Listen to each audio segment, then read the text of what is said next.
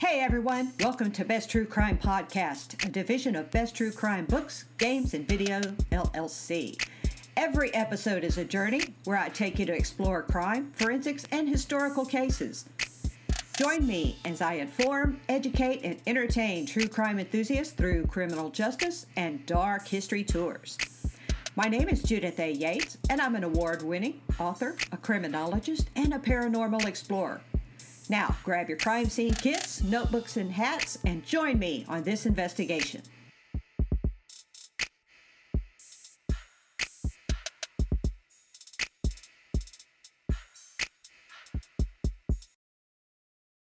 The date is November 15th, 1944.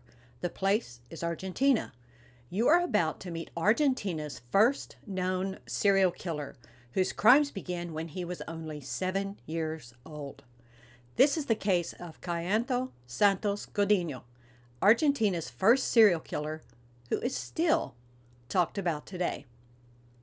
It's November 15th, 1944, and of the 600 inmates in Ushuaia prison in Ushuaia, Tierra del Fuego, Argentina, there is now one less housed in the 380 cells. The prison officers' boots are echoing off the stone floor as they come running, and the heavy wooden cell doors creaking open to reveal Santos Godino. He's lying dead in his cell. Inmates and staff are probably uttering good riddance throughout the prison because Godino was a pyromaniac, an animal and child abuser, and he's considered Argentina's first serial killer. They called him the big-eared midget, and now he's dead. Buenos Aires can breathe a collective sigh of relief because this long, horrific chapter in Argentina's criminal history is finally over. But how did this all start? Let's talk about it. Santos Godino was Buenos Aires' native son. He was born in 1896 into an Italian immigrant family. There were 8 boys, and they had very abusive, alcoholic parents.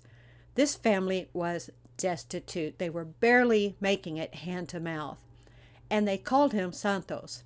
Now, he had very poor health from birth because both his parents being terrible alcoholics, and his father also had syphilis before Santos was even born. So that was passed down. Now again, both parents are severe alcoholics. We're talking stage 4 where they're drinking to feel normal. And Santos's strange appearance might be the result of fetal alcohol syndrome. Of course, it was not known then. But as he's growing, he's just taunted and teased everywhere he goes. He grew up in one of the absolute poorest slums in Argentina. It was built around a slaughterhouse. So daily, little kids are watching these cows being slaughtered alive in the streets. And there's gangs in these streets that are basically running everything. Houses are made of scraps of metal and tin and wood, anything the people could throw together to create a sanctuary for themselves and their families. And if you can imagine the smells and the sights and just the feeling of this slaughterhouse just penetrating the senses, you can feel it, you can smell it, it just clings to your clothes and your hair and your skin, and you cannot get away from the smell of death and blood and bone of these animals just being literally hacked to death on your street, sometimes right out in front of your home. It was survival of the fittest just to step outside of your shack. Santos, let's talk about what he looked like. He had this childlike body. He had a small body, but he had these unusually long arms and legs. And his most prominent feature, he had these large kind of jug ears that stuck out from his skull. He usually wore his hair short. When he was a child, he wore it in what we used to call a bowl cut, where it looked like your mom stuck a soup bowl on your head and then trimmed around the sides. And when, of course, he was a man, he grew it out like a man's haircut, short, parted on the side. But he grew to stand barely 4 feet tall, so he was always a small boy and grew up to be a very short man. From the moment he was old enough to step into a classroom, that's when the documentation began of him being bad. And it revealed how Santos just starts exhibiting some very early warning signs of both predatory and homicidal behavior. Now, he's getting kicked out of school and he's leaving school, so he's just sort of bouncing school to school. No one, the teachers, the staff, adults, even his parents, could even manage his behavior. He had no interest in education. So here's Santos, and he's just wandering the streets of the worst slum in Argentina, and he's escaping the doldrums of school, the abuse at home. It was terribly abusive in his house, and the overall poverty that's around him. And he starts torturing and killing animals, cats, birds, whatever he can get his hands on.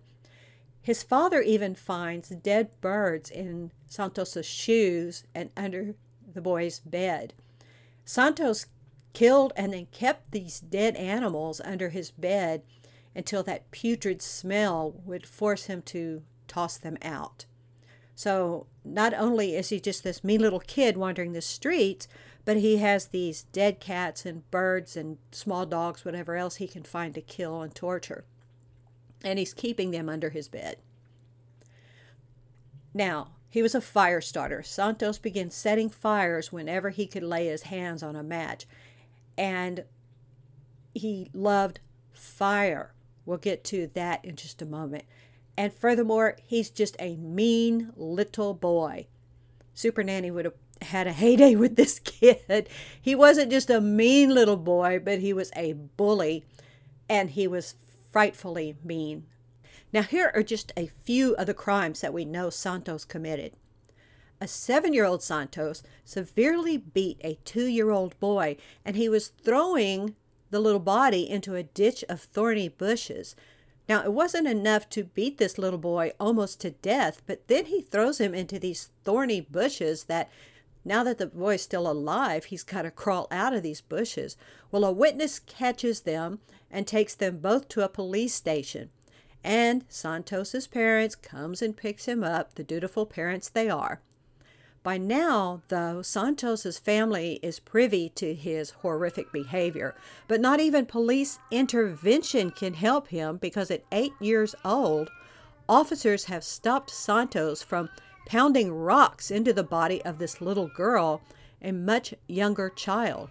But again, because of his age, the family gets called and Santos goes home. Still, Santos does not stop.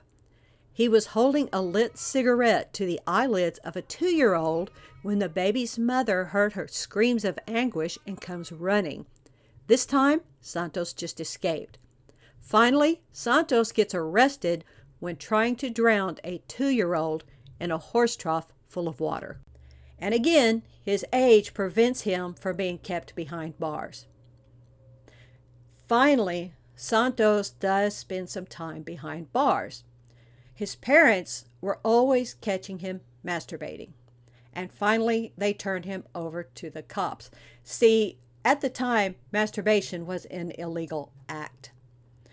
Santos had broken what was called Article 282, the Penal Code of the United States of Brazil, October 11th, 1890.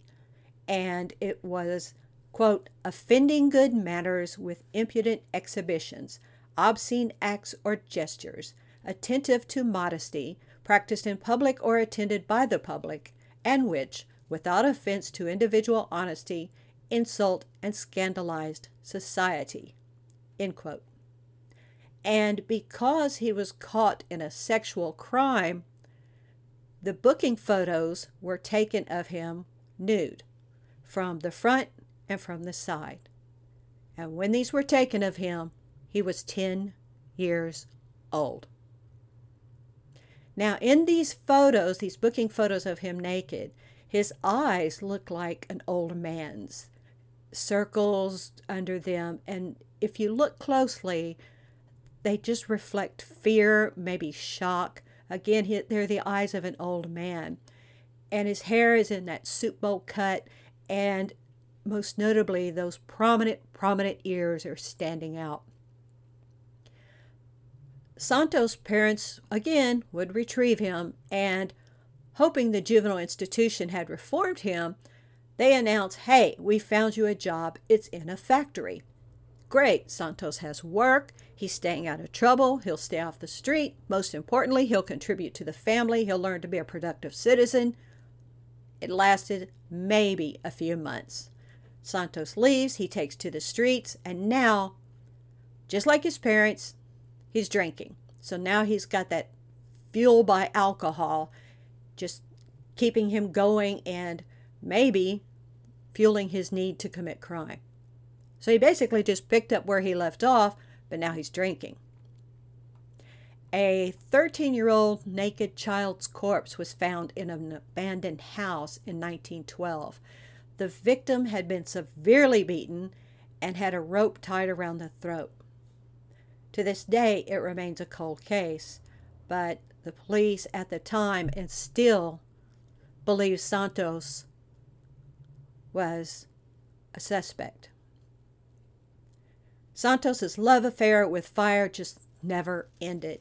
There's something about that red and yellow and the flames just licking and shooting into the air. It just fascinated him. While his fascination led to charges of arson, it also resulted in at least one known death. He tried to burn down a train station, but the flames were extinguished before any damage was done. And in January 1912, at the age of 16, he was arrested for burning down a warehouse. In March of 1912, there was a 5-year-old girl who died as a result of the burns she suffered because Santos purposely set fire to her dress. And he tells the arresting officers, I like to see firemen working. It's nice to see how they fall into the fire. There were 2 more fires in late September, but both were extinguished before severe damage could be done. And fiery endeavors by Santos, there was murder. Santos Godino's first arrest for attempted murder was on November 8, 1912. He was caught trying to choke an 8-year-old boy to death. Santos was released and awaiting trial, and he was again caught beating a child. This time, it was a 3-year-old. On the 20th, a neighbor stopped Santos from kidnapping a 2-year-old girl. And in November 1912, it was turning to December, and Santos is spending his last days of freedom. Gesualdo Giordano was not yet 2 years old when Santos finds him playing outside the Giordano home. Santos goes to the baby, wants some candy, and of course, little Gesualdo happily obliges. So Santos is using this temptation of, want some candy? Come here with me, get some candy. And he leads Gesualdo to an empty building away from the area. Once inside, he gets the little boy inside the building. Santos shoves the baby to the floor and takes his belt and tries to choke Gesualdo to death. Well, then he uses the belt to bind Gesualdo's arms and legs. And that's when the beating began. He couldn't choke him to death, so he just starts pounding on him. And later, he would admit that at this time, Santos started thinking of driving a nail into the little boy's skull to kill him. So Santos leaves this crumbling, broken down building to look for a nail. And instead, he runs into Gesualdo's father. And the old man says, I can't find Gesualdo. He's panicking. He can't find his little boy. He says, have you seen him? And very coolly, Santos says, no. So Santos goes to retrieve a brick and a hammer. Now he's at the scene of the crime. And he hammers that nail using the brick into little Gesualdo's skull. And now he's trying to hide the dead body. best he can, and he leaves the scene of the crime. However, Gesualdo's father has not given up his search, and he's looking everywhere, and he sees this abandoned building and goes in there with hope against hope. Maybe his son just toddled into there. It was less than 15 minutes after his little boy had gone missing that he finds the little boy with the nail pounded into his little broken body. The wake is held in the family home, which at the time was per tradition, with the little body on display. And Santos Godino attended the wake, but when he walked up to the body, he starts touching the hole where the nail had been embedded in the little boy's head. Santos was arrested that following day, and without a doubt, without hesitation, he admits to this horrific crime. And he also admits to something else. He says when he was 10 years old, Santos had abducted a little girl named Maria Rosa. And Maria was only 3, and he tried to strangle her, but then he didn't really succeed. So he dug a hole and he buried her alive. And this was on March 29th, 1906. Santos earns the nickname of the big-eared midget, obviously due to his protruding ears and his small stature. And he was declared mentally disabled, unaware of his actions, and sent to a mental health facility, which at the time is called an asylum, in January 1913. And he gets interviewed by doctors and such, and he is declared legally insane. The big-eared midget proved he could not stay out of trouble. Even in a reformatory, he's in trouble. He picked up an attempted murder charge when he tried killing fellow patients, and still a judge rules that Santos was unable to understand his actions. Now the Chamber of Appeals overturns the ruling. This is 1915, and they sentence Santos Godino to life in prison. In March of 1923, the courts had Santos transferred to the Ushuaia prison, and still, Santos's bloodlust and penchant for fires were unabated. Now, at Ushuaia, the inmates kept 2 pet cats behind bars. They were taking care of the animals, they were feeding them, and they were just caring for these cats. Sometimes people find it hard to believe that killers and rapists and murderers and robbers would care about animals, but we even see this today where inmates will take care of animals, feed them, nurture them. Again, we still see this today. So these inmates at Ushuaia they love these cats, and they were sort of considered mascots of the prison. Well, 1933, Santos grabs the cats, he beats them to death, he starts a fire, and he throws the poor cats' carcasses into the fire. Now, this is not a smart move because his fellow inmates were outraged. And this time, Santos gets locked in with at least 599 very disgusted individuals, and they are seeking revenge. Officers of the prison find Santos beaten very close to death. So most of 1933 finds Santos in the prison hospital, and once he's released, he still remains very ill from the beating. Now, we're back to 1944, and we find Santos dead.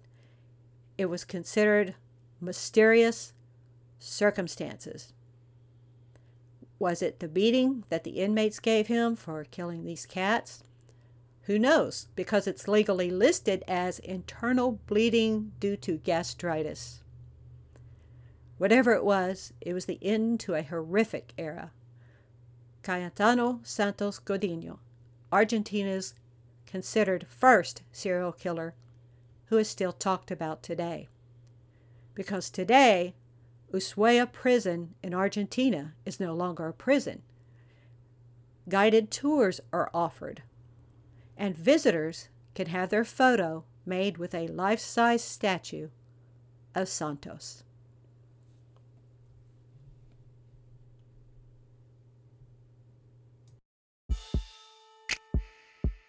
Thank you for listening to Best True Crime Podcast. We are a division of Best True Crime Books, Games, and Video, LLC. Every episode is a journey where I take you to explore crime, forensics, and historical cases. Join me next episode as I inform, educate, and entertain true crime enthusiasts through criminal justice and dark history tours. My name is Judith A. Yates. I am an award-winning author, a criminologist, and paranormal explorer. I hope you subscribe, and please stop by my website and check out my books and the games created by my team at www.truecrimebook.net.